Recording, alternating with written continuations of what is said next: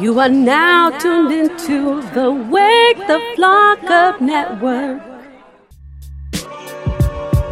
When it comes to entertainment in Los Angeles, one production company has it on lock, Young Baka Productions.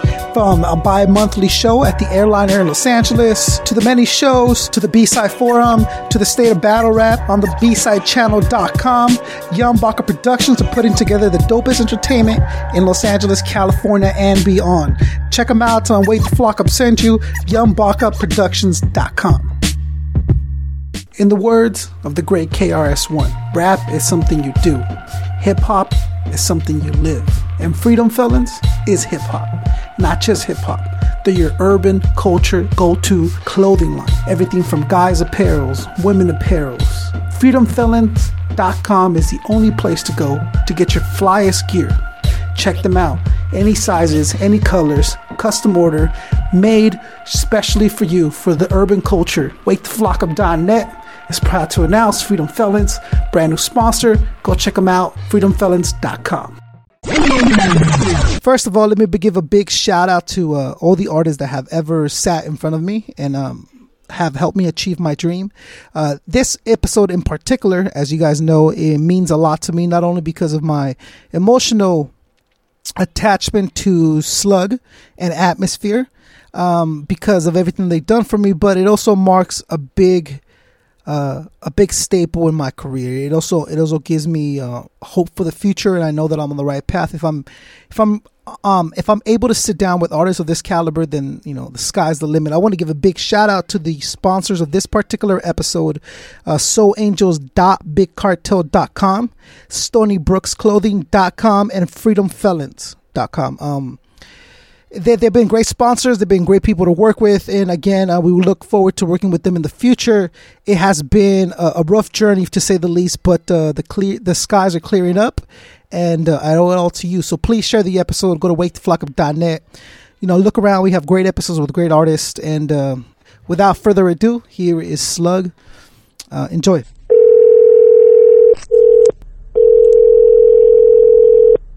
Yo. Hello. This is Concept. I'm calling for Slug.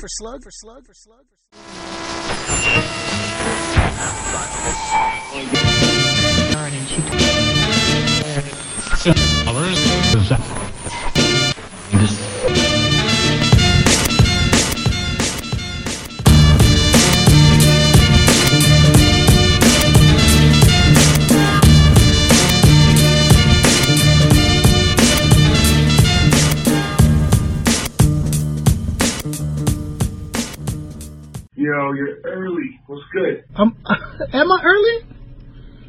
60 seconds. 60 seconds early. That's a good sign. I couldn't resist. That's a good answer.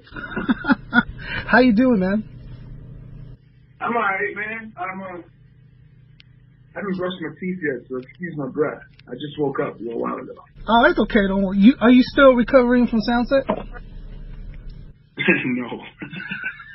No, I'm recovering from yesterday, bro. Yeah, you only get one day. You only get one day. You only get one mic. Here, hold up real quick. Alright. Alright. Fucking, we're recording? Yeah, we're recording. So, just... Good. Now, hey, question. Yeah.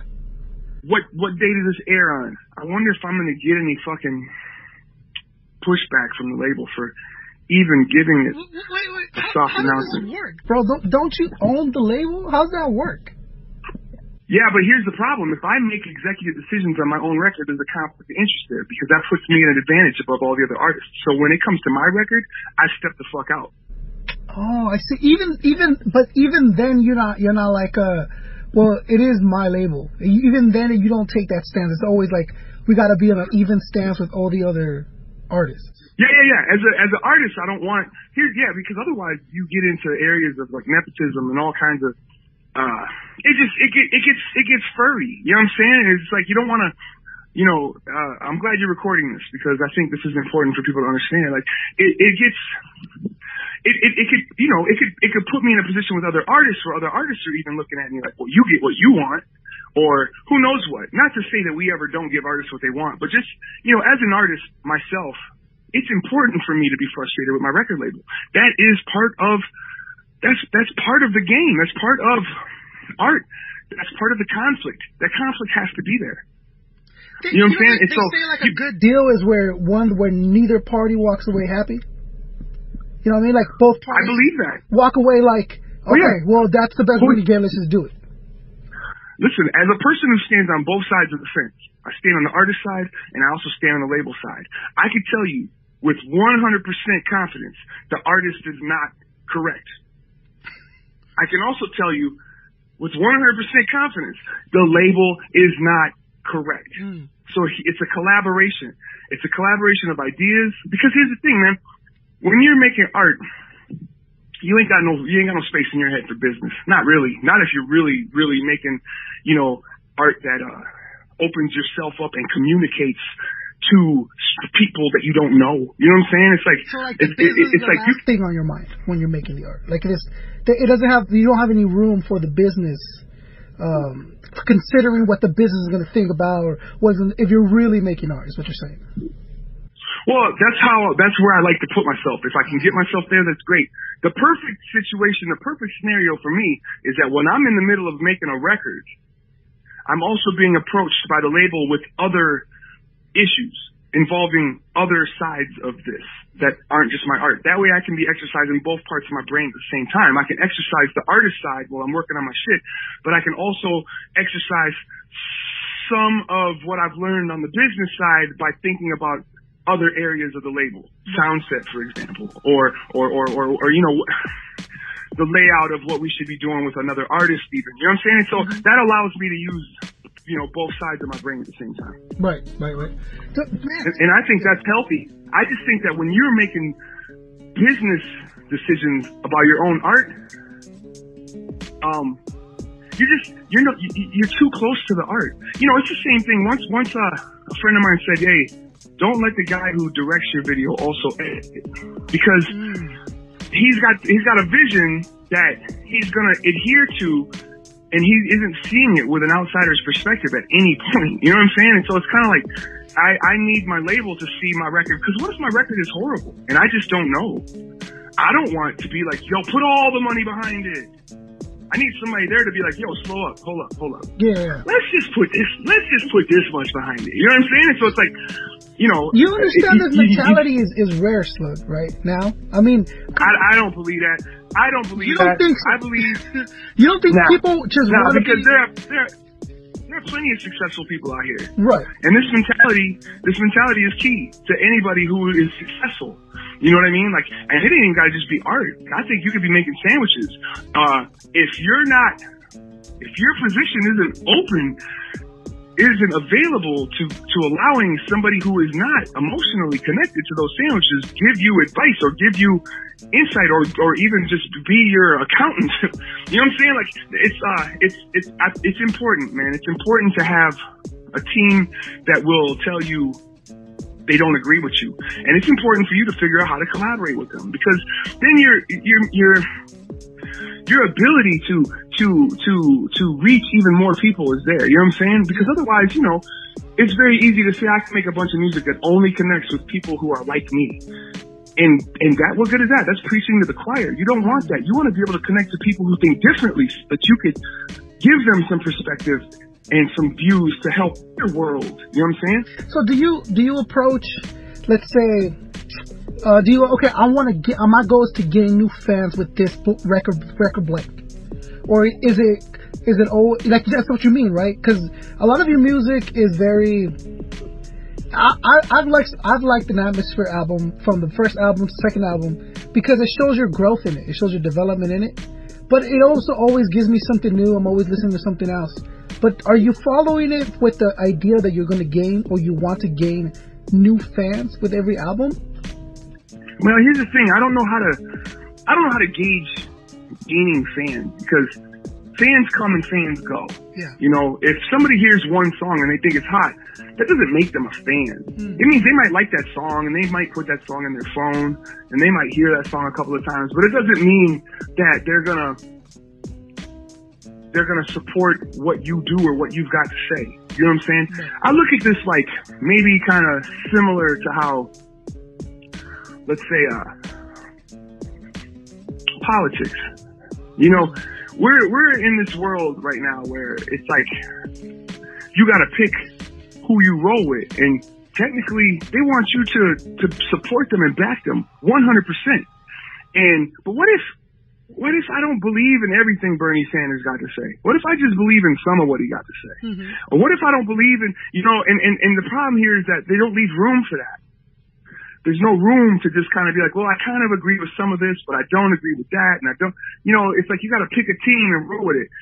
Music tries to, I mean, this music shit tries to do it the same thing. And I don't believe in that. Like, I don't believe somebody should necessarily have to be a fan of everything Atmosphere's made. If you like something, you like something. Mm-hmm. You know what I mean? And now, when I came into this, it wasn't, by the time we really got the ball rolling, the whole game of selling records was already broken. And so I never saw it as like, I need to make new fans so that I can sell more records. My idea was always like, if I can get people to believe in me, then I have more of a chance of them supporting my views or what I got to say, maybe picking up a book if I write a book, or a pair of socks if I make a pair of socks, like whatever it is. Which you did. And so, yeah. And so I guess for me, it's not so much about when I'm making a record, I'm not like going, oh, let me see if I can expand the fan base. It's more about going, how do I put my belief structure into this music? How do I put my thoughts? How do I put my, you know, my positives, my negatives? How do I put myself into this music in a way that will inform a listener as to whether or not they like me? Right.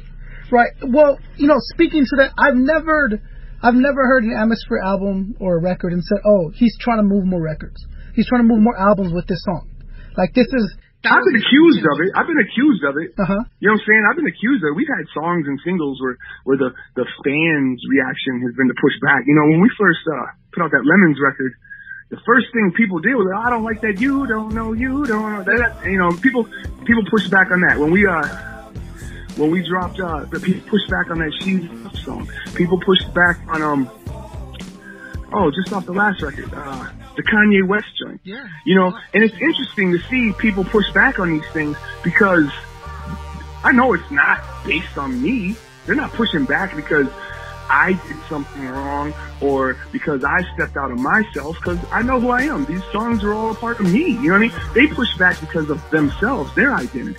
You know, their identity won't allow them to fall for this, like, EDM country song, like You Don't Know You. Their identity won't allow them to fall for me naming a song after an artist that is polarizing. You know what I mean? Like, it's just so it ain't, I don't take that kind of stuff personal when people do push back on something, or when people do accuse me of trying to gain a wider audience. Like, that's, you know, I can't really be held accountable for people's interpretations. Right. And again, it's what they would expect for you to be doing, or what they think they see other artists doing.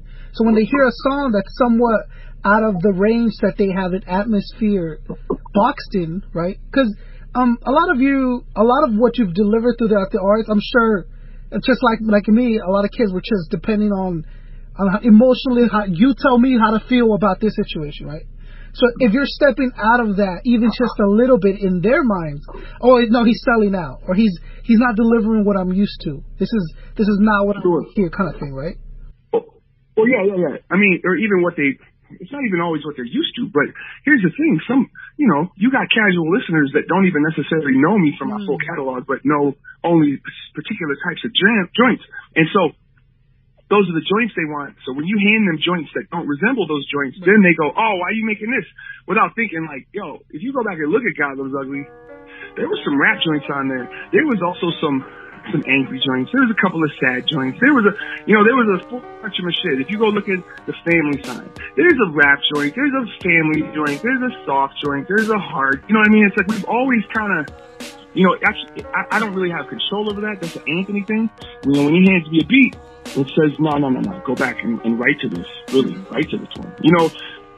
Then it is what it is. I gotta write to it. And now if the beat's going bang, bang, I'm not gonna write no song that's gonna help you get through your breakup over some shit like that. You know what I mean? So it's like,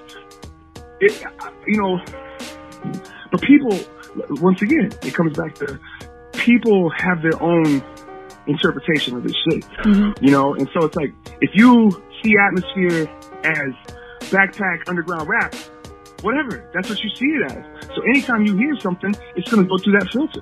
If you see Atmosphere as some emo songs about relationships, whatever, that's what you're going to see it as. So anything that I try to give to you, you're going to apply that filter to it. You know what I mean? It's kind of like, you know, if you see Atmosphere as some like preachy, trying to, you know, get kids to think about something kind of rap. You know what I'm saying? Like, then that's what you're going to see. You know, I don't have control over what you see, but I got full control over what I put out. You know what I'm saying? And that's all I need. That's all I need. At the end of the day, man, if I get fired, at least it'll be because of my own decision making. I won't ever get fired for somebody else's fuck up. You know what I'm saying? I won't ever get fired for trying to be something that I'm not.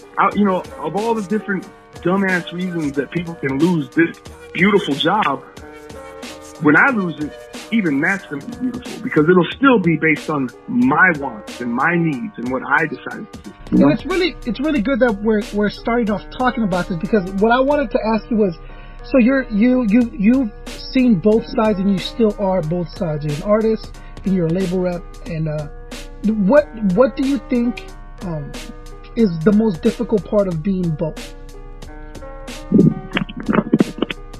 I just put my earpiece in. I hope it doesn't change the sound. No, I'll work with it. Okay. The most difficult part of being both, I guess for me, is the same thing that you know, here's the thing. Both sides are difficult, but they're kind of exclusive of each other. You know what I'm saying? Like, on the artist side, it's the same difficulties any artist has. It's frustrating when the people close to you don't see what your vision is. It's frustrating when the people close to you misinterpret what you're doing. It's frustrating when the record label doesn't have the time or the resources to help you take your vision to the next level. You know what I'm saying? Yeah. Just like anybody, you know, and I say these things whimsically. I'm not complaining. You know what I mean? Like my situation is amazing. I love it. I wouldn't trade it for the world.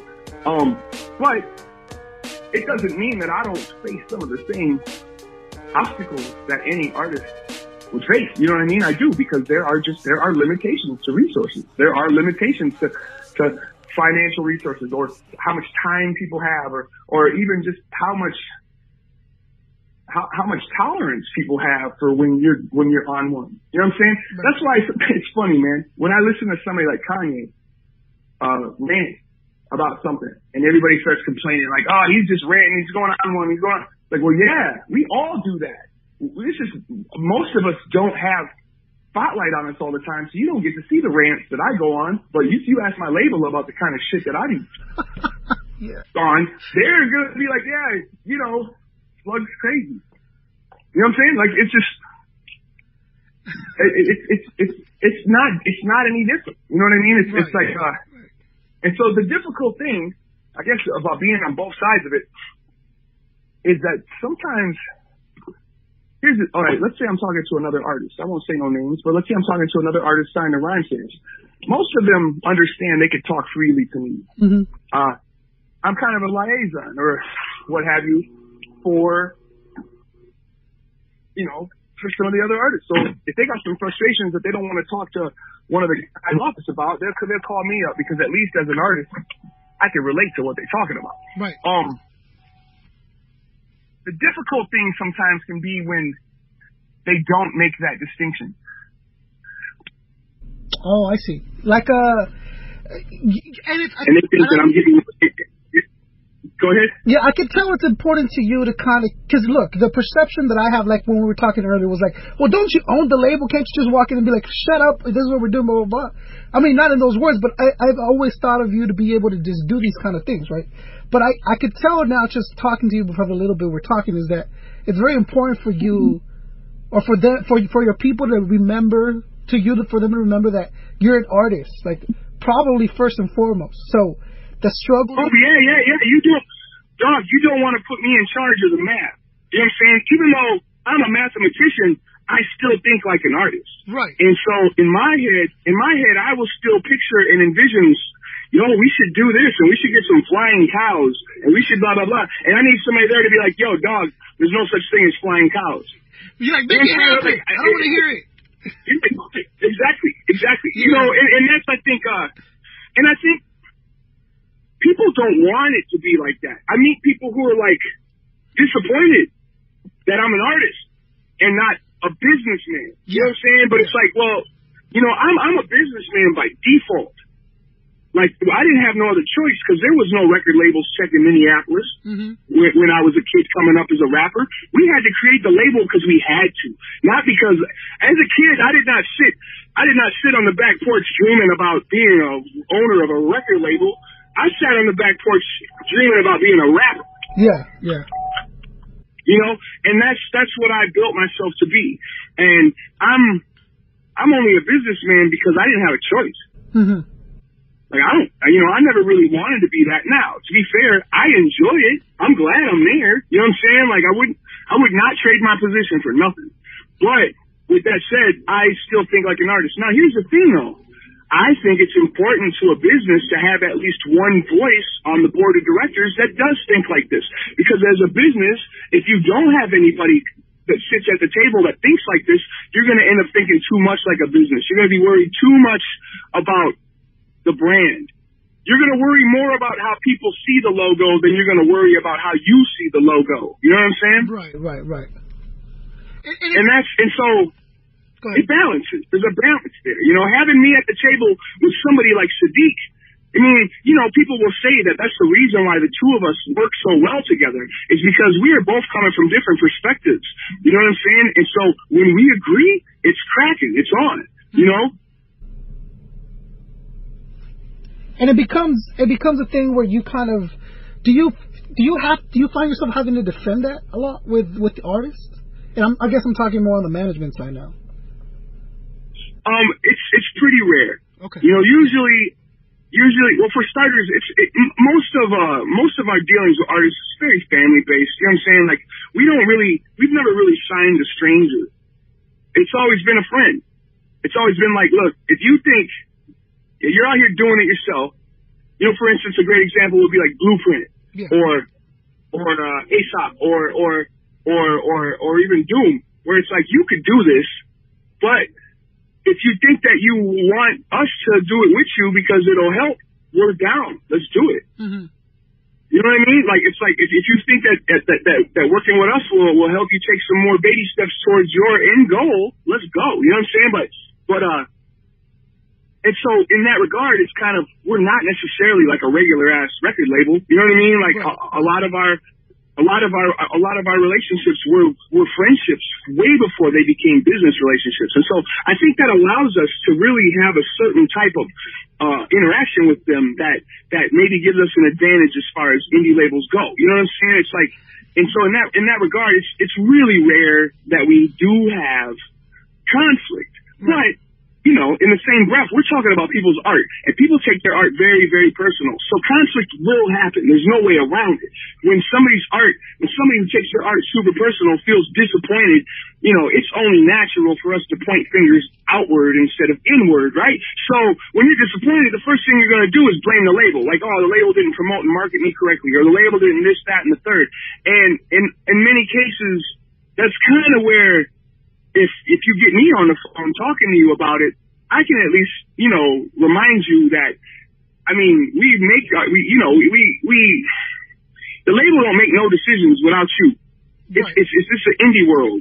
You know what I'm saying? It ain't like you're going to wake up. You're not going to wake up tomorrow and see that we done made some decisions about your career. You know what I mean? It's like, it ain't like that. Yeah. And so I'm just kind of there to just kind of remind, I guess, other artists like, yo, like we are responsible for our own decision making and our own destinies, And like I say, it's really rare, but there's been times. Yeah, and I can see that could be like a double-sided sword, having built a relationship with someone before you sign them, right? Because they might expect a certain kind of treatment, as opposed to has just been like a pure business relationship where you grow to be friendly. You come in friendly, they're like, well, no, Slug's gonna take care of me. I'm gonna worry about this. I'm gonna worry about that. And then the reality kicks in that just might not be what's in the cards right now, kind of thing, right? Well, I mean, I feel like even that fits into that same category. Like, we are all grown-ups, and you are fully responsible for your own decision making. You know what I mean? Like, it's like it goes both ways. Like, here's the thing that I don't fuck with, and that's entitlement. You know what I'm saying? Yeah, like, I try not to fuck with it, mostly because I try to clean it out of myself. Right, and from what you've told me so far, I can see that that's something that you keep in check a lot. You're like, no, I'm just an artist. If the label has this, I have that, then that's it. I don't want to use too much of myself because blah, blah, blah, blah, blah. I could see that. And I wouldn't have thought anything else. Because just the way that you're also not, Rhyme Sayers is not like Slug's label and like Slug's face is everywhere and all that stuff. It's always been very widespread on the artist. They have a good idea of everyone that's in the label. If you follow the Rhyme Sayers family, right? It's never been like like Slug is the face, but when it comes to fans of the atmosphere, I think they all had the misconceptions. The party that I had was like, oh no, Slug's running that bitch, so he has the last say and the last note. Right. But I mean, I'm glad that you're saying, pointing these things out. I think out of all your roster is wildly impressive. First of all, right. And second, you follow this pattern of exactly what you're saying. These are all people that you've somehow worked with in the past, and then all of a sudden they're on the label. It's like, well, that makes sense. It's the same type of mentality across the board.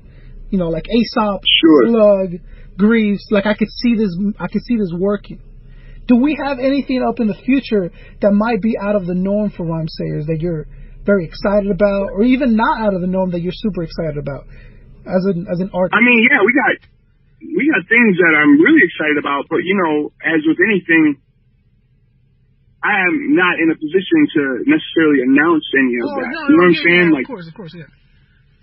But if you wanted to give me an exclusive, I'm not gonna fight you on it. That's all I'm saying. There's a few projects on the horizon that that I'm really excited about. Here's the thing about this, man. Like, we've been around now for 20 years. This is our 21st year as a record label. And I have not been bored yet by what is going on. You know what I'm saying? It's like, there's always something happening to keep me frustrated or to keep me interested or to keep, there's always something happening to just be pulling me in different directions. And really, I don't know how else I could have achieved that for 21 years. And, I don't know what line of work I could have went into that wouldn't have eventually got boring or wouldn't have eventually became, tedious. You know what I'm saying? It's like, this is a very, I'm very blessed to have fell into this. I'm very fortunate to have been able to fall into this because, man, I look around every day and see a million people who are bored. And it sounds boring, right? Like I'll listen to records and I'll be like, oh, this is how no one around you really loves you. Because if you were able to, I ain't even just talking about music. I'm driving down the street right now and that mailman looks bored. You know what I'm saying? That bus driver looks bored. Right, you know what I mean? And so it's like, how did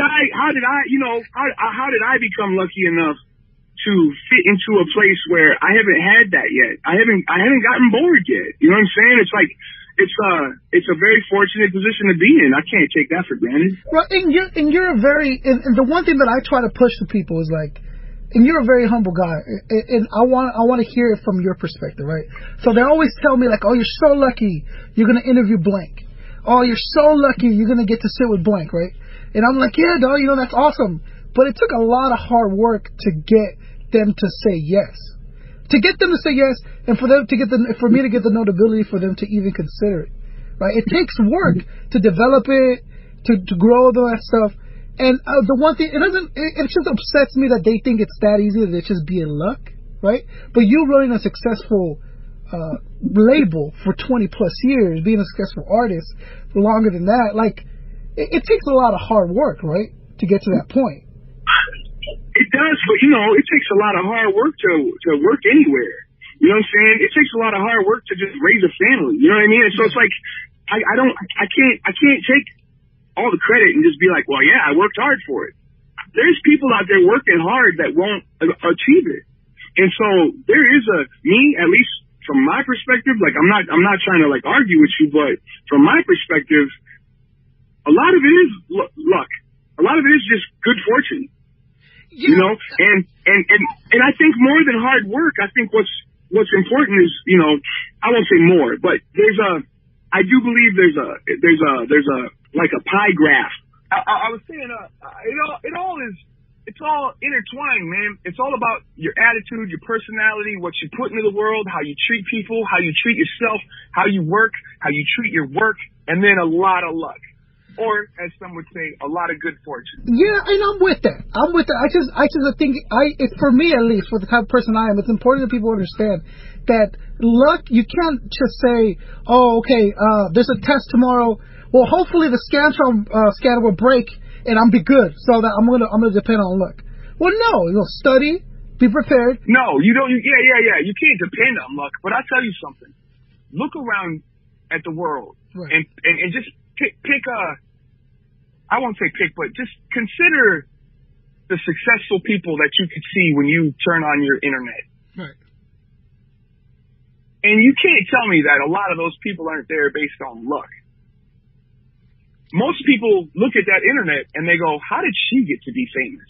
How did that guy get to get rich? How did that person get to be in the position they're in? And there's a lot of people out there with status who we both know, man, luck played a big role in that.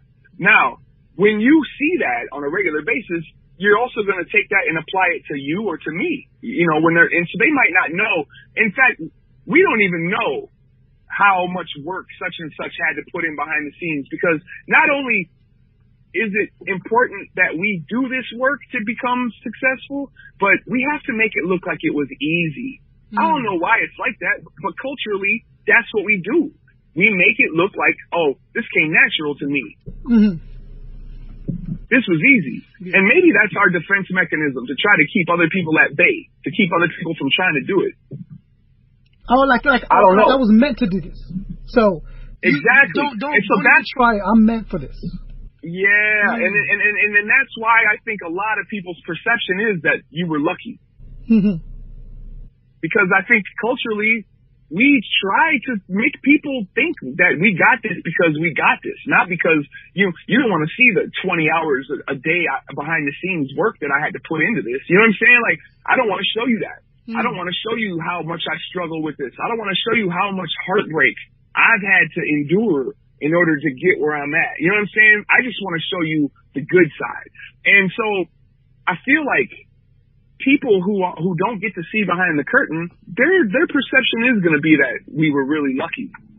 And I think we're partially to blame for that. No, yeah, absolutely. I mean, we are because that's the nice thing to say, right? And interviews, you don't want to be like, oh, I just work harder than everybody else. You sound like a dick. But if you go, oh yeah, man, sure, I was really lucky. Yeah, like I had really nothing to do with it. But to me, right, as someone who, because I'm still working the 9 to 5 and adding on top of this. So like, I understand the hard work, and I don't want to tell you to brag, but I'm telling you, because you can do it too.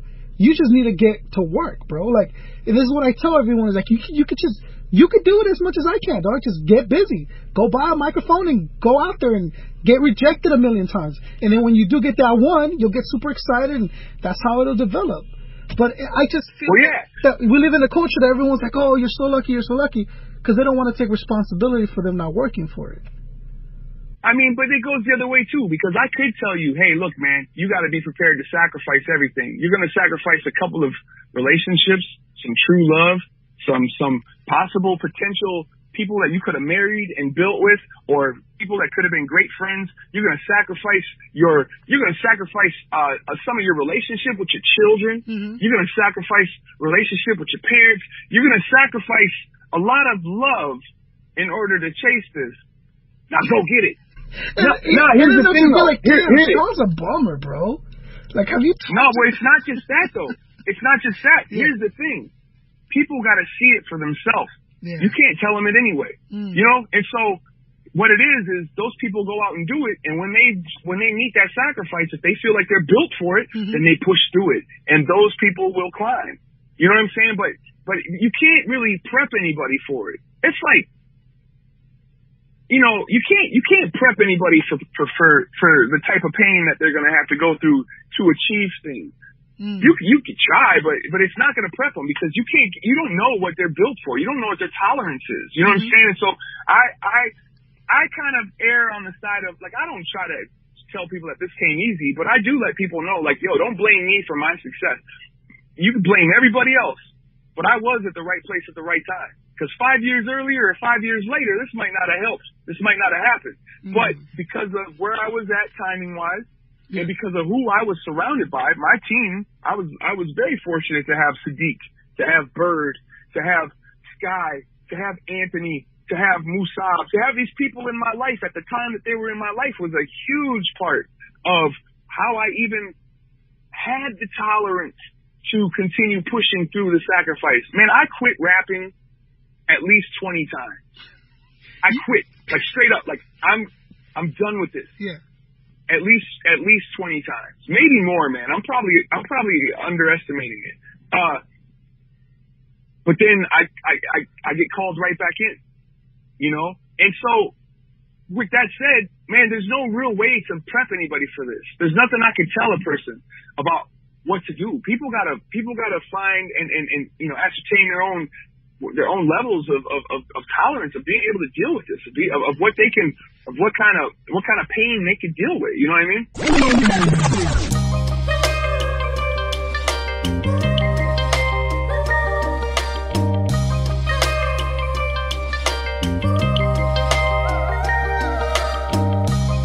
It doesn't matter who you are. You're just another superstar. Everybody gets to shine at the hotel bar with the fireflies that fell in the jar. Ain't even trying to get free. Buzzing around is fine with me. That's why I keep one eye on the clock, the other eye on my drink. Make it link like a lock, the timing is key. Got my hands tied up, still climbing this tree. So can't none judge what my crisis might be. Everything will even out when I finally sleep. Tipsy, dreaming about being a pirate at sea. I hear the sirens singing for someone else to listen. Got me thinking I avoided a bullet, but a lot of my vision was under blurry conditions. I watched from the top of a volcano of bullshit. Which came first, the thirst or the curse? Most can't distinguish which one is worse. Bartender in a tuxedo shirt with the sleeves rolled up, cause she's seen enough dirt. Whatever, look, I don't know if the ocean is close, but I'ma keep going till I no longer float. Aight, so quit trying to micromanage my emotions. Keep the glass half full and keep the tab open. Last call for alcohol protocol. The television that's attached to the wall, it show a basketball game with the volume off, and I don't know who's playing, but I know I'm not. It goes, I feel like a firefly. I chase all the fireflies. I feel like a firefly. I chase all the fireflies. It doesn't matter what you think. Either way, it's all relative. The buzzing from the neon lights is like a sedative. I follow it into outer space like an Apollo ship, coasting off the bottom shelf booze and the Klonopin. I'm lost. Wrote my room number on the file, put $1 in the jukebox, ordered up a shot. Now everything is frozen, just floating, flickering dots as we fade into the night without ever giving a thought. But that's the idea. We don't come for the atmosphere. The food's shitty, the cable's blurred, but I'm happy here. We're all alone, but ain't nobody keeping tabs there, cause misery's a meal that's served better with a glass of beer. Yeah, so fill it up and let me soak, smelling like whiskey and complimentary soap. It's the same four walls in every city I go, surrounded by fireflies, just trying to find that glow. I feel like a firefly. I chase all the fireflies. like a firefly. I chase all the fireflies.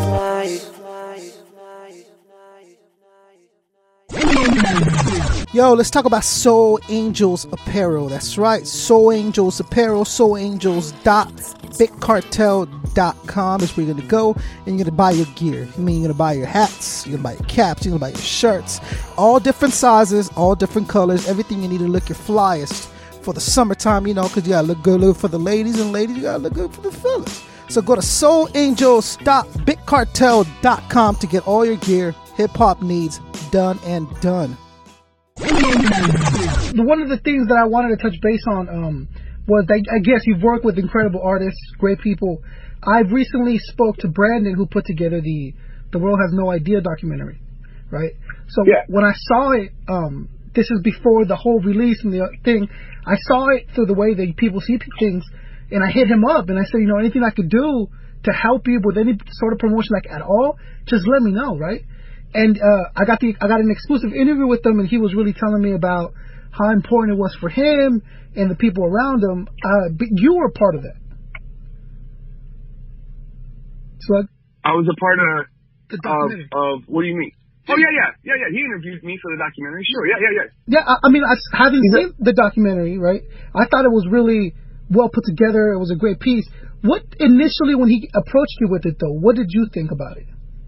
Was it tough for you? Was it more of, and I don't want to put words in anyone's mouth, but my assumption would be that he would have a little bit of a pushback and be like, I want to move on. Like, that's not, like, I just want to move on from the situation because of the pain or the hurt or whatever. And then he was going to have people that were going to be very excited about it because idea was worthy of a documentary, you know? What was your... Sure.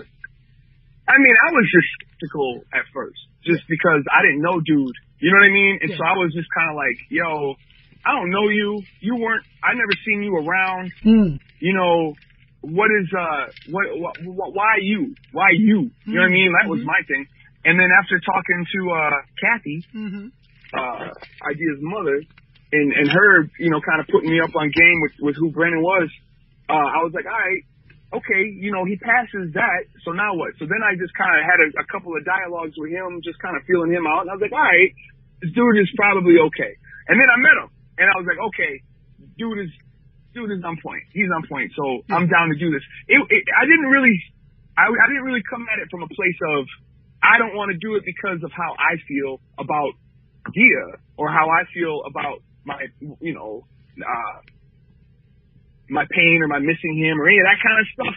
You know, that's mine. I worked through that on my own time. I was more concerned. I was more worried about, like, who is this dude? And, like, is he taking advantage of anybody? You know what I'm saying? Like, you know, jump on a situation that he knows is going to pull some heartstrings, get him noticed. Hey, man. Blah. Listen, man.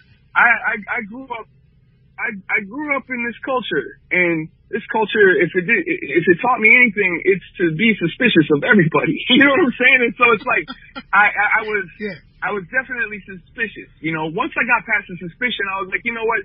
I'd already kind of worked through a lot of my own thoughts and feelings about Mikey's passing. And so I wasn't, you know, necessarily,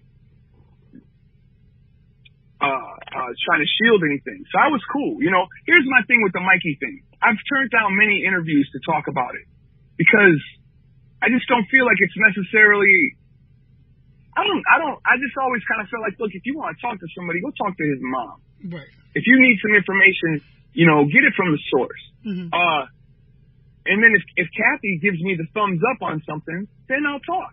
You know what I'm saying? But I've always kind of let Kathy be the governor of who I'm gonna talk to about it. Right.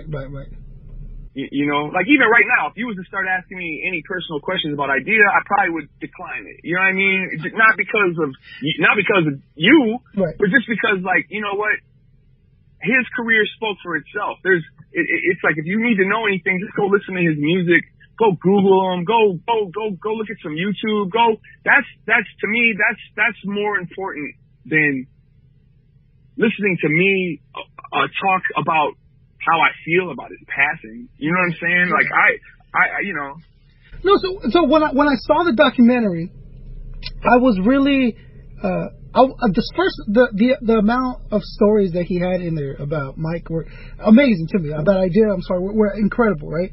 And then the ability that he had to let the people just kind of open up and free flow the information out. He wasn't really like grinding anyone for it. They were all very happy to do it.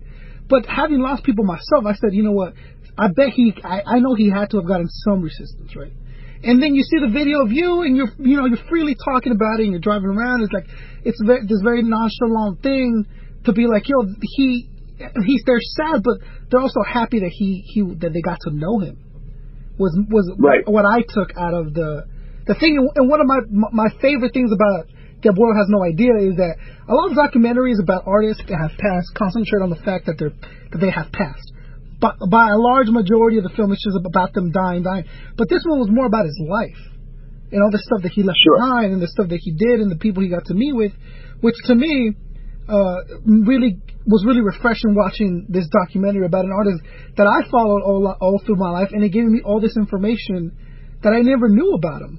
So, the whole breakdancing thing, I had no idea he was a b-boy, you know? I just didn't, you know, but having followed him all, you see an artist for one thing, right? Like I see Slug and I'm like, okay, Slug knows maybe 3 people. He knows Ant and A$AP Rock. Like that's it. He doesn't know anybody else. He doesn't have a life outside. And then you tune into the artist and you follow them. They're just human beings, just like you know? And it's become very difficult to kind of differentiate, especially when you're so close to an artist. I think that's maybe why people come to you and ask you these things, Slug, because they want to see what you have to say about it. Like I can't imagine what Slug is going through. I didn't even hear from him. But you take care of that stuff by yourself, and now you're like, oh no, I'm going to concentrate on idea when he asked me about these things, not so much about my pain or me missing him. You know, and that's just amazing that that's the way you look at things. One of the things I wanted to get with you about was you're saying you're doing 21 years of the record label head, and you're an artist following through. And it's a ridiculous question, but I was just wondering, did you have any retirement plans, like at all? Nah, I didn't. Just over the last few years, I've become a little bit more interested in, I guess I would call it, puzzles or cracking new codes, you know, like with the music thing, that's a big part of my draw to it. That's why I love making music. I love writing songs. It's because every time it's like you're trying to crack a code. Mm-hmm. You got to crack the code of the song. And sometimes you get it right. Sometimes you don't. But every time it's an exercise. It's fun. It's a challenge. Mm-hmm. Yeah. And so I've slowly been trying to figure out new codes to crack, new challenges. And so I've tried to like become more involved in, what else can I be doing? What else can I go figure out, and who else can I work with to figure it out? And it's gotten me into some interesting places, and a lot of them are, basically financial things where I'm like, oh, well, if I were to do this, would that work? Oh, if I go try to play the market a little bit, or if I try to get behind the scenes, starting a small business with somebody, et cetera, et cetera. And to me, I guess, those things, those codes also double as, maybe some sort of retirement plans. You know what I'm saying? But at the end of the day, I've always been really bad at trying to figure out where I'm going to be in 5 years. I've just been a lot more focused on where I'm going to be tomorrow. You know what I mean? And that's just kind of how I was built. I was built like that. But, in the same breath, like anybody, I don't intend to be broken and dependent on somebody when I'm old. You know what I'm saying? I want to crack the code. It's a big code. I want to crack the big code of like how I'm going to get old gracefully and not have to eat cat food. Hey, can I recommend adult coloring books? I'm down. I think that's tight. Hey, I'm serious. That's a thing now. That's a real thing now. They have like adult coloring books you can go get. That's funny. You should look into that. That's all I'm saying. You saying I should produce adult coloring books? You should try them out first. See if it's your thing, and if you want, who wouldn't buy a Rhyme Sayers coloring book? That would be fucking. Now, when you say adult, just because the word adult to me means porn. Are you saying pornographic coloring books? Sure.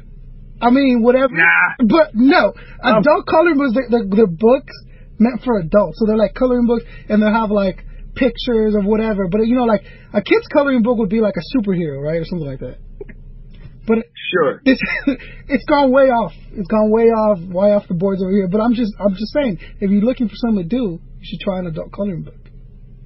Got you. So like a coloring book full of illustrations porn, of not full porn. Not a porn, no, of guys sitting in cubicles, looking at computers, and somebody sitting in traffic.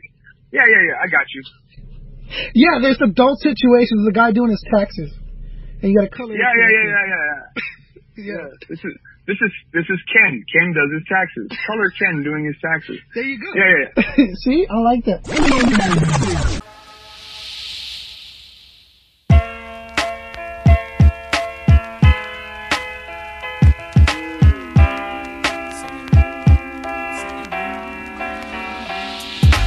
Then there was this one night when I took the time to examine a napkin in a Chicago hotel room. I wasn't alone, it was a night after a show.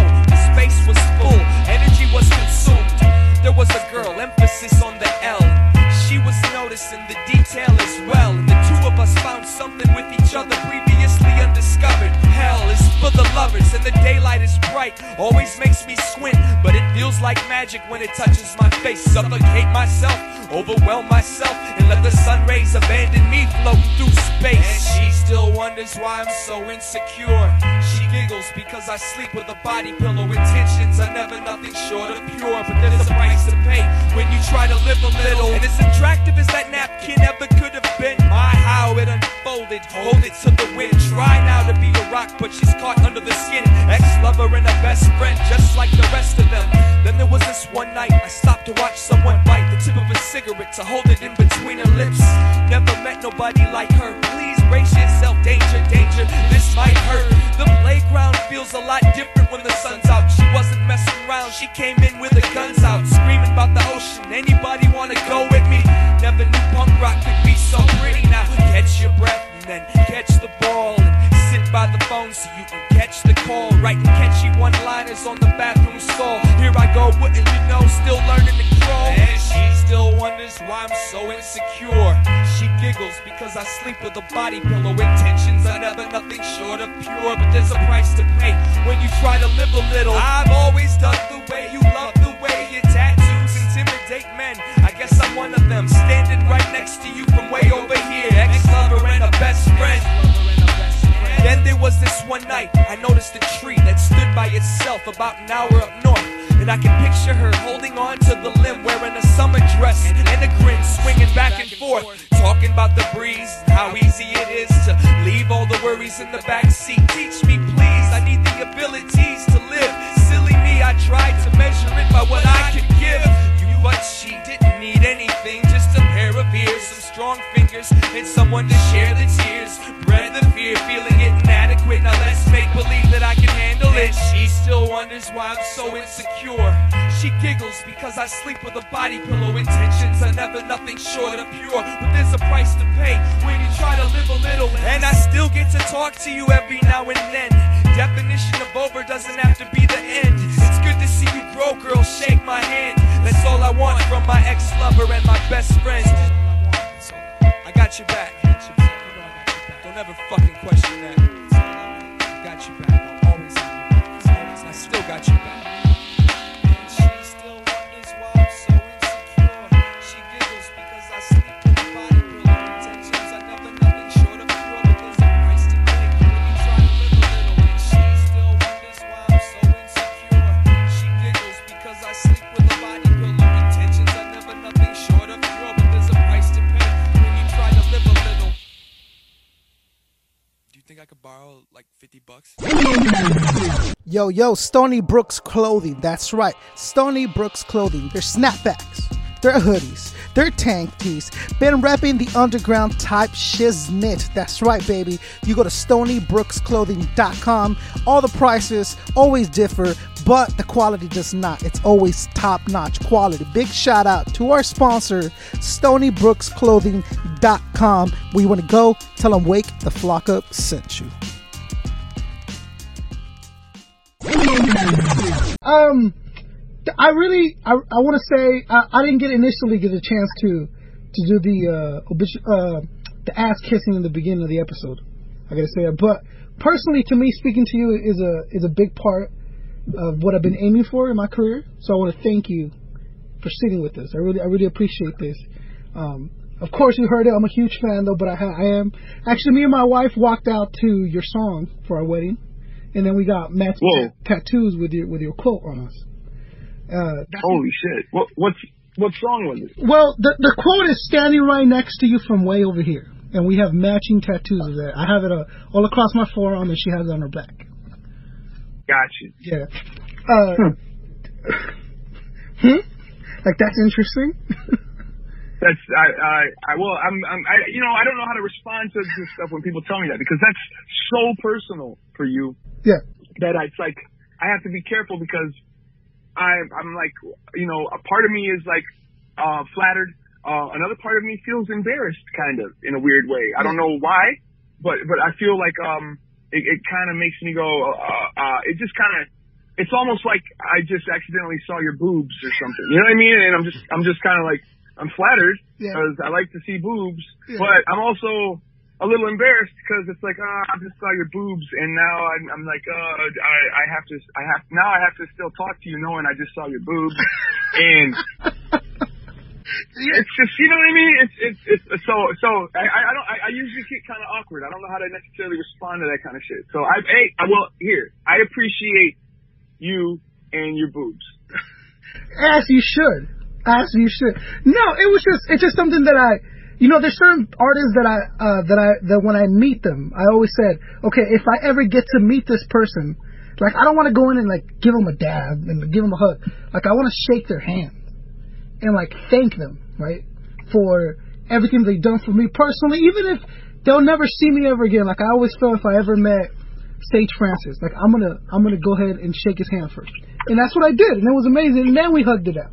If I ever meet, just because everything that you guys did for me growing up was so, it meant so much, even to today, that it just sitting and talking with you means that much to me now. And I started the whole career. I'm like, I want to do a hip hop podcast, and I want to interview my favorite artists. So I created a wish list, and your name is on the list first. And then they have, the variety of lists of other artists that I've been lucky enough to cross off: Sage, Acrobatic, all these other people that I really look up to. And sitting with you is a milestone in my career, so I want to thank you for that. And all the years of just being able to rely on you to help me through situations, that I cannot thank you enough for. So I appreciate you. Thank you for listening, and for and not just for listening to us, but just for listening to all of my friends too, because, when they're doing well, I'm doing well.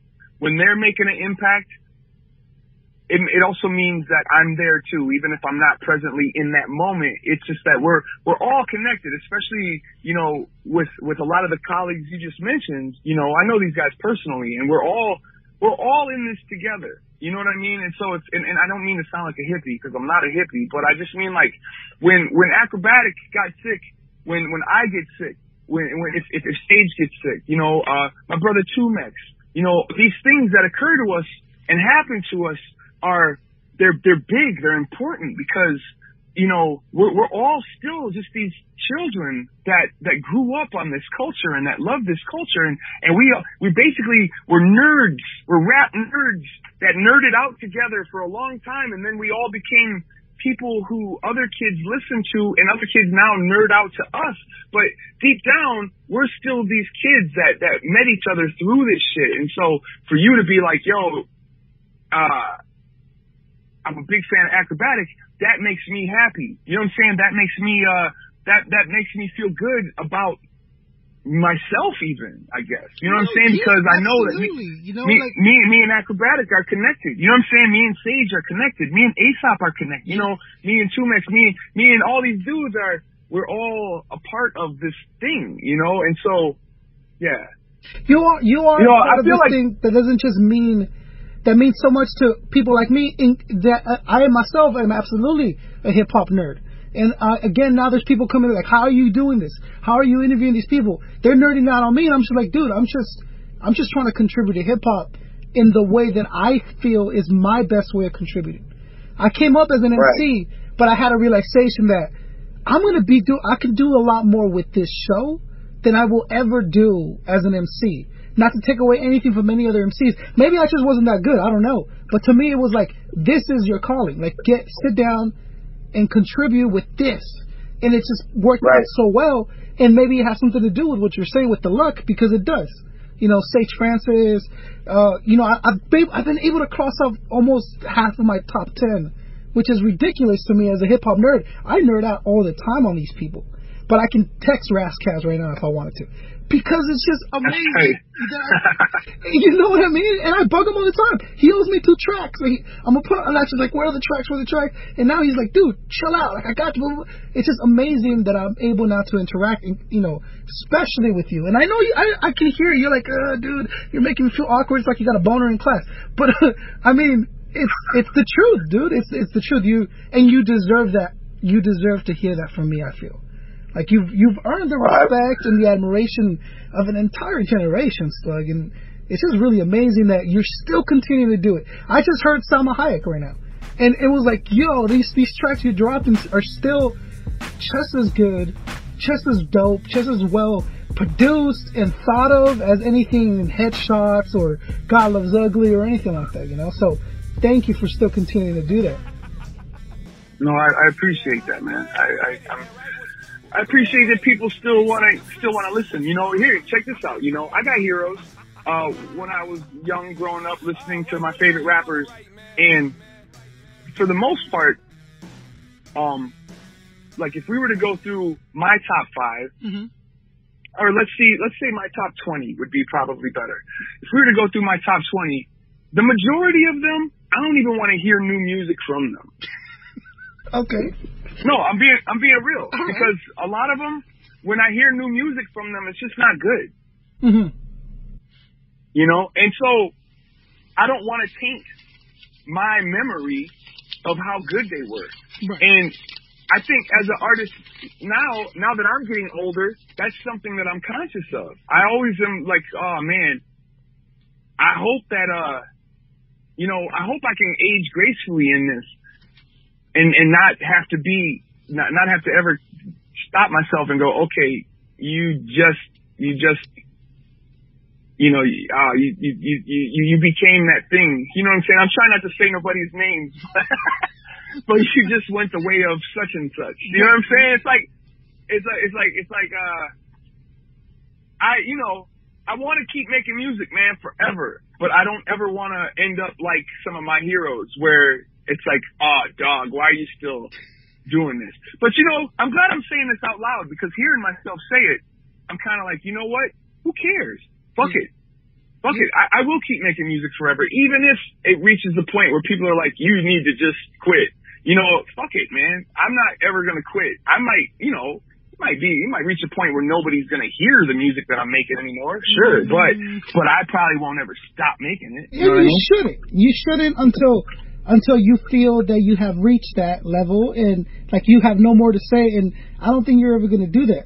I'm actually looking at the list right now in front of me, and I don't think there's anyone here that I don't want to hear more of in the future, but that's a really good way of looking at stuff. I never thought about it that way.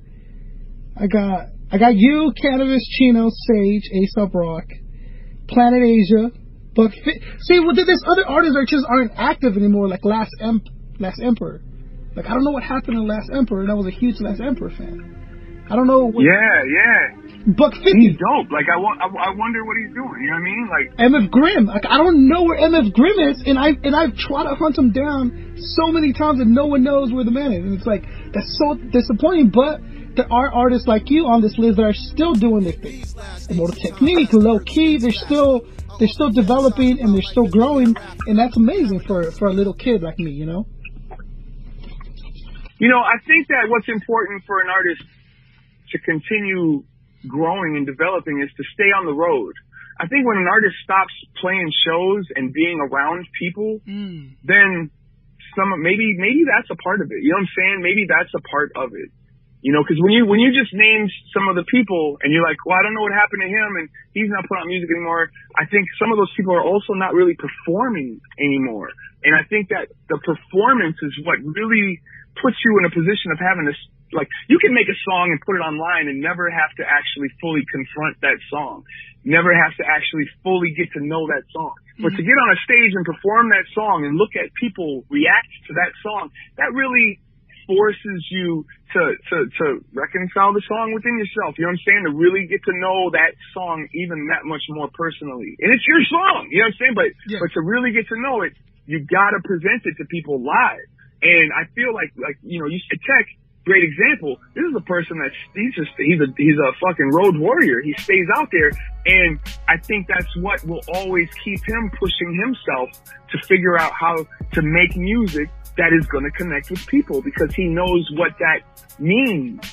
He knows what that means. He never forgot what that meant. You know what I'm saying? And I guess if you're literally interacting with the audience that you're hoping is there for you, right? So if you don't go out there and face them face to face, you really don't have any idea of who it is listening to you, right? So yeah, the mentality of an artist that keeps, and also experiences, like, what are you going to write about, bro, if you're never out? If you're never out in front of the audience, you never feel that pressure, your butterflies in your stomach. Like, you need stuff to help you remember, I guess, right? Right. Do you still face that sometimes? Is that still something, or? Oh, man, I've never not had butterflies. I just played 2 shows this weekend and I was scared as shit before both of them. Yeah. But both of them were amazing shows. Like, both of them were fun as hell. But yeah, the fear before the show is directly correlated to how much fun I'm going to have on stage. So when I am scared, I embrace it. Because I know what's about to happen. I know it's about to translate into a really good time.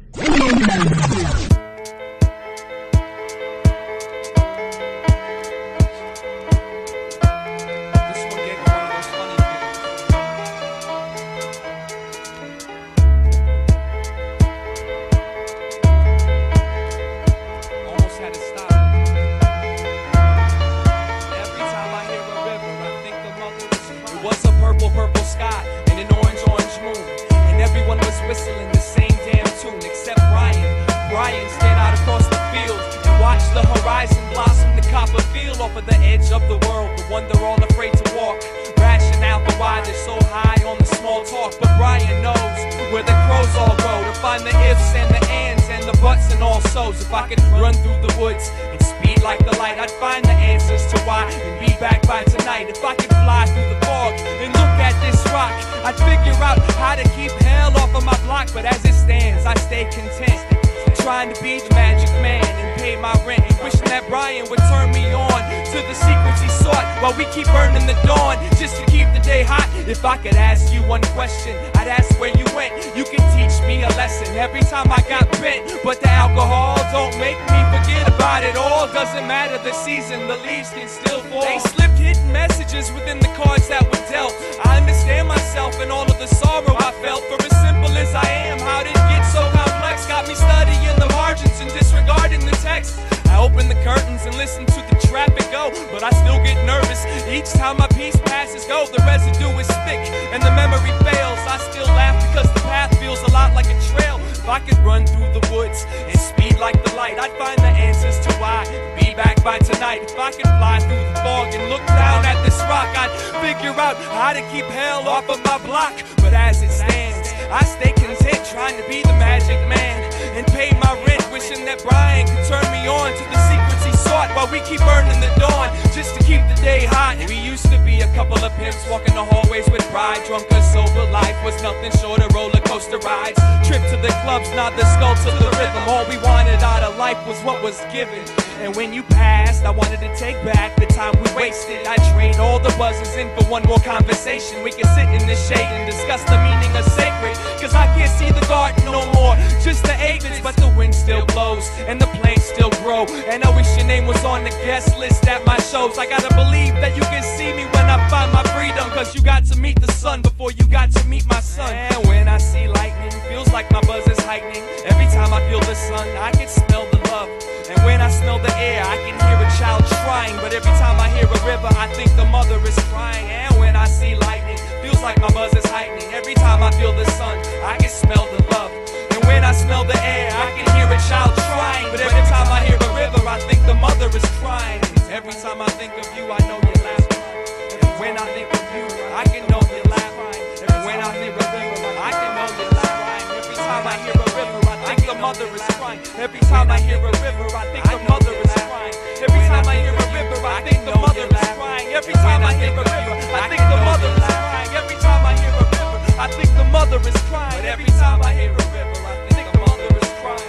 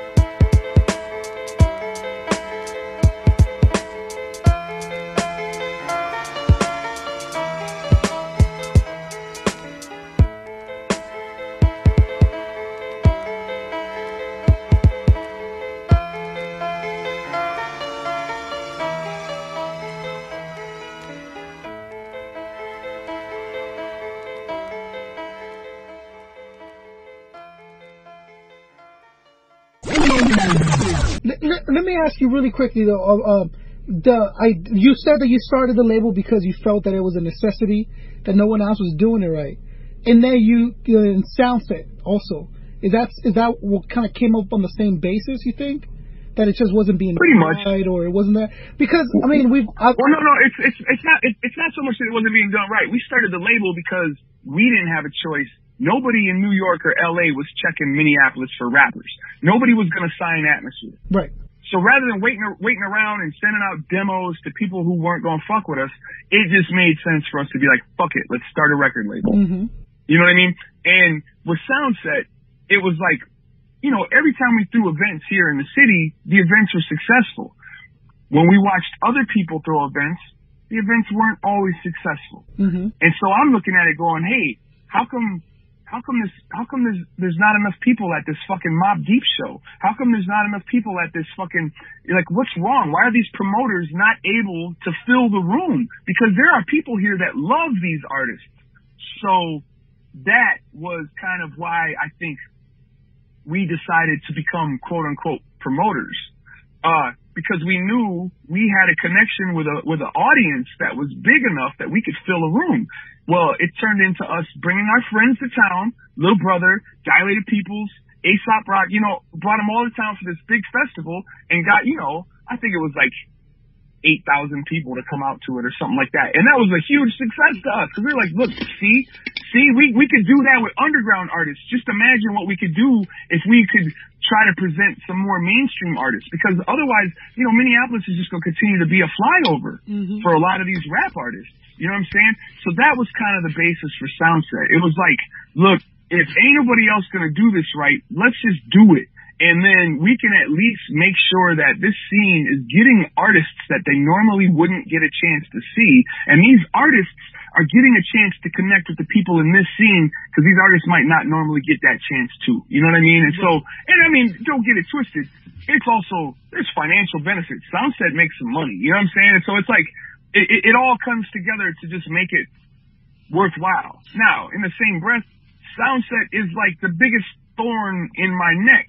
Cause that shit is a huge undertaking that commands a lot of attention and resources from the record label for a big chunk of the year. Right. And so often it's also very frustrating as well. But, you know, anything good is going to also come with some frustration. Like, if you don't have sacrifice, then what are you really earning? You know what I mean? And I get it. And I think it speaks to your character. And it might not even be something that you think about, but having been attending these festivals, you know, pay dues, rock the bells, whatever, and then eventually to see them kind of crumble upon themselves due to their own actions, you know, and we won't get any more specific on that. Seen Soundset start doing it right, at least in my eyes, right, is a fresh, it's air. It's amazing to see, like, okay, good. And it makes sense that it would come out of Rhymesayers. Like, just the mentality that you guys have approaching your artists, you're approaching your art form. Like, I wouldn't expect any less from Rhymesayers to have Soundset be, yes, it has, you know, underground independent artists, but it also has the commercial success, and it's attracting the audience that it's meant to attract, and it's giving respect to all these artists, like you say, that may not have access to this crowd, is introducing them to that, and that and alone, and then the cost is really good, everything's really dope, you know, and, so that's also something that I really wanted to point out, that, you know, as a hip hop, that, like, we're all really appreciating how clean how clean Soundset kind of developed to be, you know. Well, you know, I'll tell you what though, I think a big advantage that Soundset had that maybe some of those other festivals didn't have is our location. You know, because when you're throwing festivals in Los Angeles or San Francisco or New York, there's a lot of competition. And not only is it just competition, but the people that live in those, like the clients, the fans, the people that come out, they have a lot of stuff that they can choose from. They can choose to do all kinds of different things. Whereas here, Soundset is one of a kind. There is not going to be another hip hop festival here. This is the one this year. This is it. And so I think that, you know, cause I know you mentioned, you know, that there's personal decisions going on with the paid dues or the rock the bells, but we make mistakes too. You know what I'm saying? Everybody does. But the thing that we have, I think, the advantage that we have that maybe some of the other ones didn't have was literally the market. The marketplace here is, like they don't have any other choices. And Soundset will always be in Minneapolis, right? You're never gonna like bring it to LA or bring it anywhere else. Like that's where you're gonna hold it from now on. Or is there future plans of maybe doing it here, doing it there? I mean, not that I'm aware of, okay. But that's not to say, you know, Soundset's a handful of people. Some of those people might have a spark in a glimmer in their eye about trying something new. I don't know, but nothing that I've been told. You know what I'm saying? I feel like Soundset is. It's if we were to start trying to take Soundset other places, it's like we'd have to hire a bunch more people. You know what I'm saying? Like there's just no way that the team that we have could take on another fucking another festival. Right. You know what I'm saying? Yeah. And still run a record label.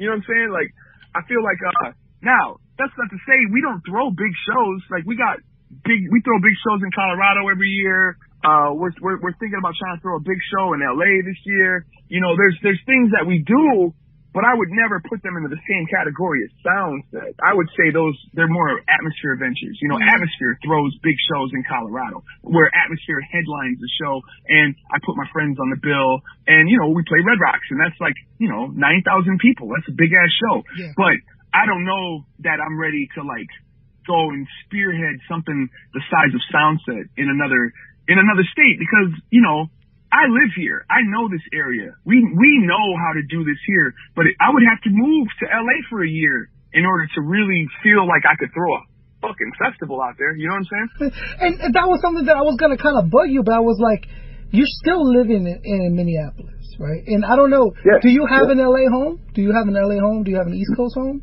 No, man. Shit's too expensive out there, man. I'm cool. Here's the thing. It's kind of like the cost of living here in Minneapolis. Let's say I make the same amount as somebody in Los Angeles. My money goes way further here in Minneapolis. Okay. So I could save more. I can maybe live a little bit more like humble and quiet and set aside more money for my family and shit like that if I stay here. You know what I'm saying? Real estate's cheaper. Just life in general is cheaper. So it always made sense for me to just go out into the world and get the resources and then bring them back here and apply them to here.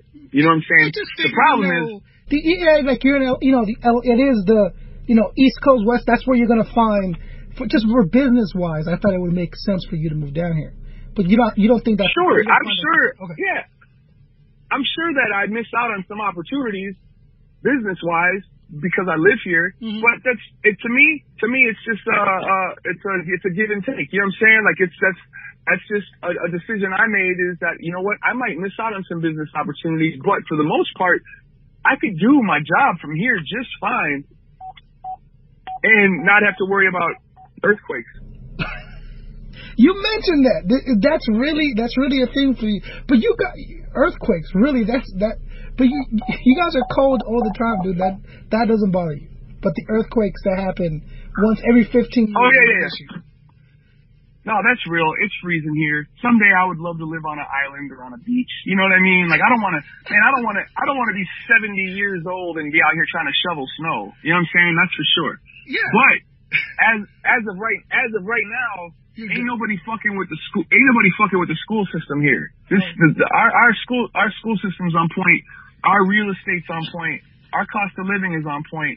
And so it's just it's a smart decision right now to stay based here as a company. I love that. You're like, my school system's on point, son. Like, wow. No, yeah, as a company and as a family, it makes sense to be based here right now. Right. You know, don't get it twisted. When I get older, like I say, I would love to move to Savannah, Georgia, or move to Maui or something. You know what I'm saying? Like, cause I would love to get old on a beach, but that's just not how it is right now. No, I hear you. No, dude, it's good. I'm glad that you're wherever it is that you need to be to let you breathe as an artist. I'm okay with that. You know what I mean? I appreciate that. Thank you. Absolutely.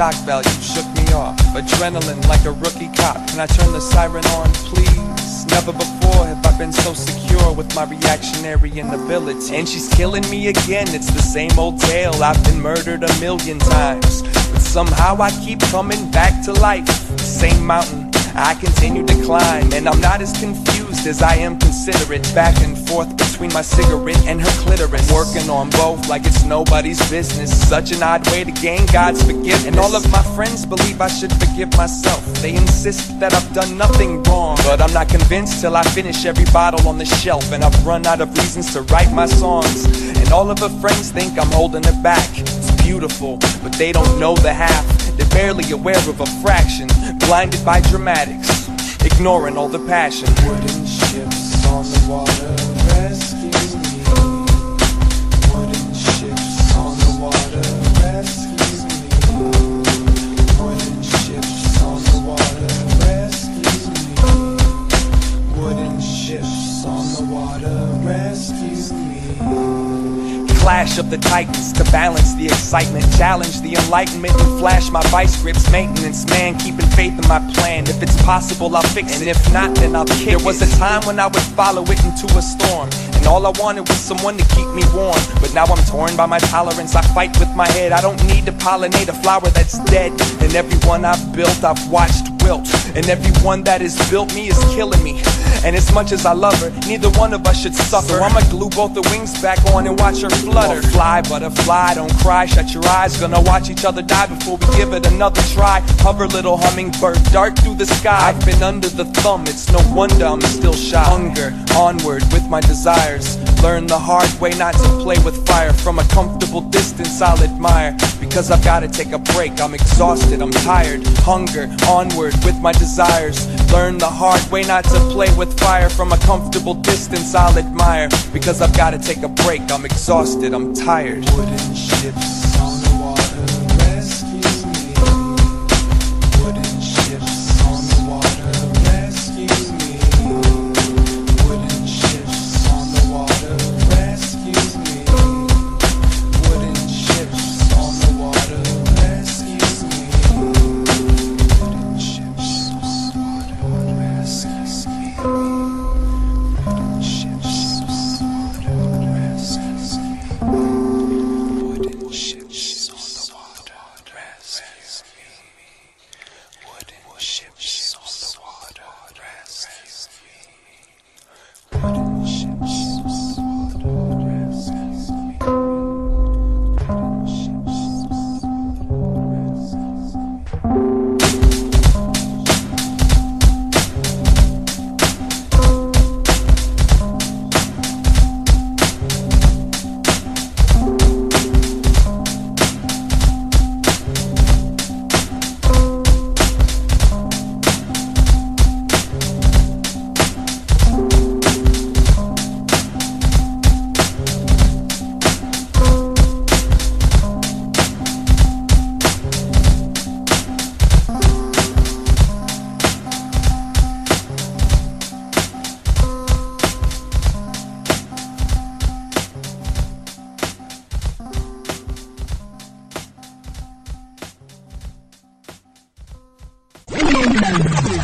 Let me say this, and then we'll finalize the interview. Did you want to mention the album at all? Sure, yeah. Me and Anthony made another record. I'm not 100% sure when that record is going to come out. It's going to be this summer. But I'm not too worried about when it's going to come out. Like, here's the thing I've learned is make the art, then let the label do what they know how to do. Give it to them. Mm-hmm. Let them do their job. You know, I am part of the label, so I'm in on those meetings, but I also know that I don't know everything. So let's sit back and see what everybody wants to do, And so I'm pretty sure they're going to make an announcement soon about when they want to drop the record.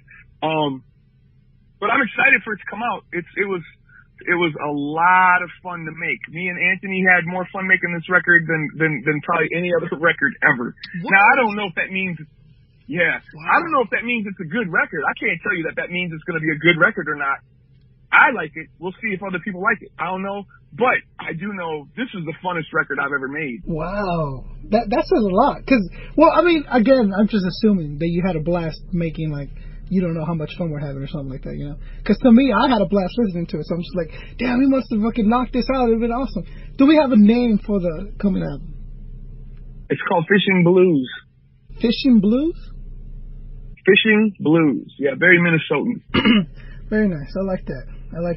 Well, I'm excited to hear it, dude. I really am excited to hear it, and I can't wait to see you do the promo for it and start going out there again. It's been an amazing life following your career, Slug, I gotta say. Thank you for everything. I appreciate that. Thank you. It's the truth, man. And thank you for continuing to do it at the caliber and quality that you're still doing it. And I'm sure I'm not the only one that's going to be super excited to hear the new album coming out.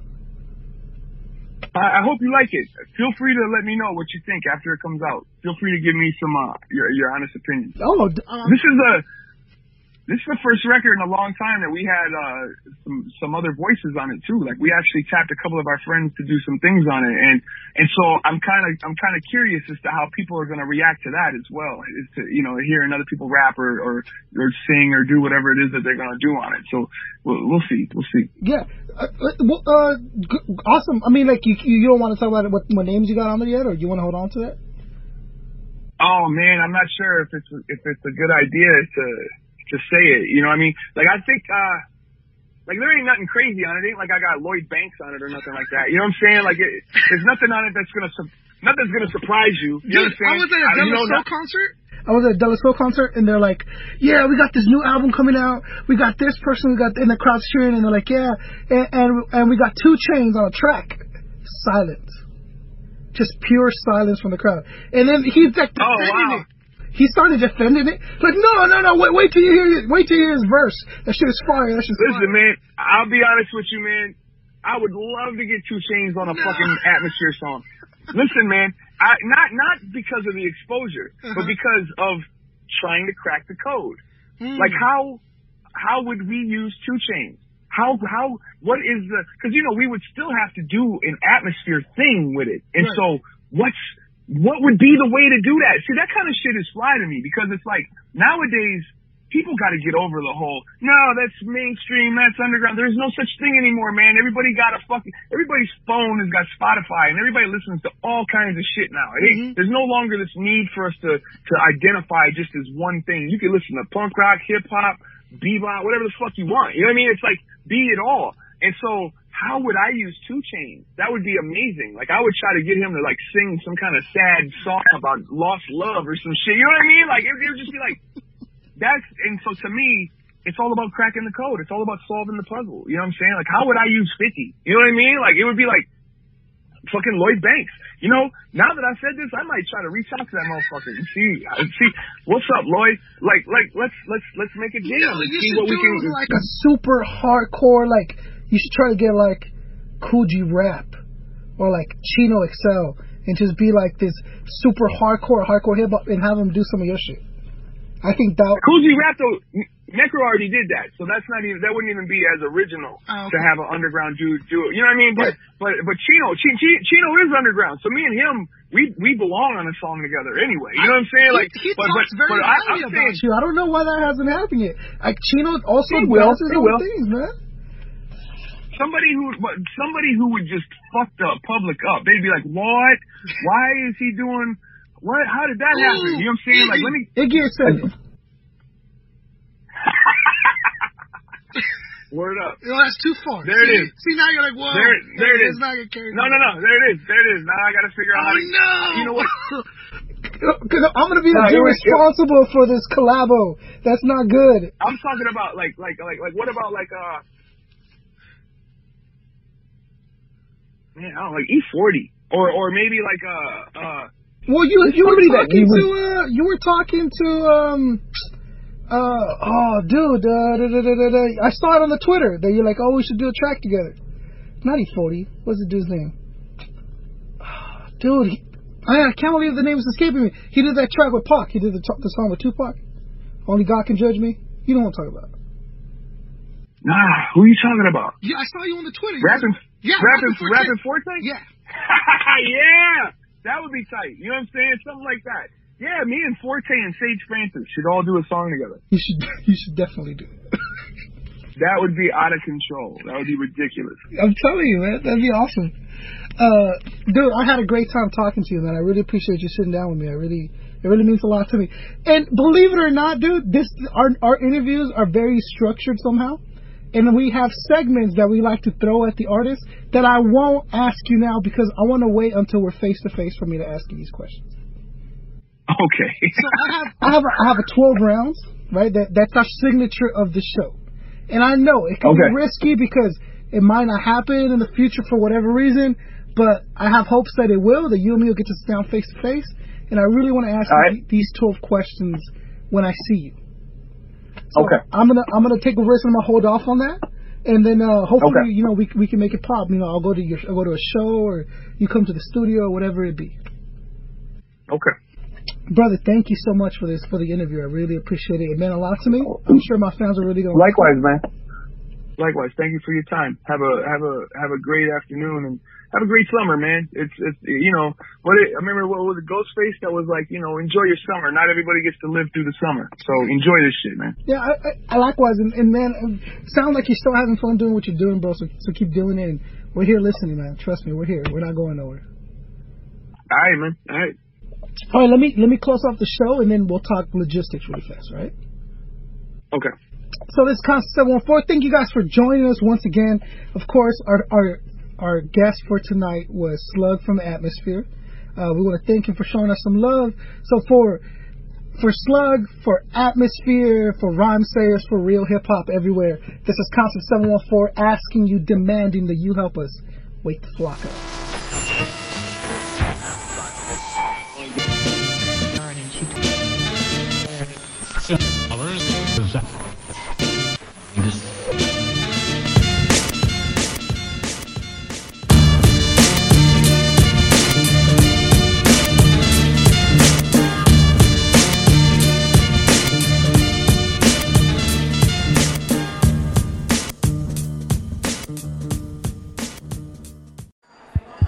You are now tuned into the Wake the Flock Up Network.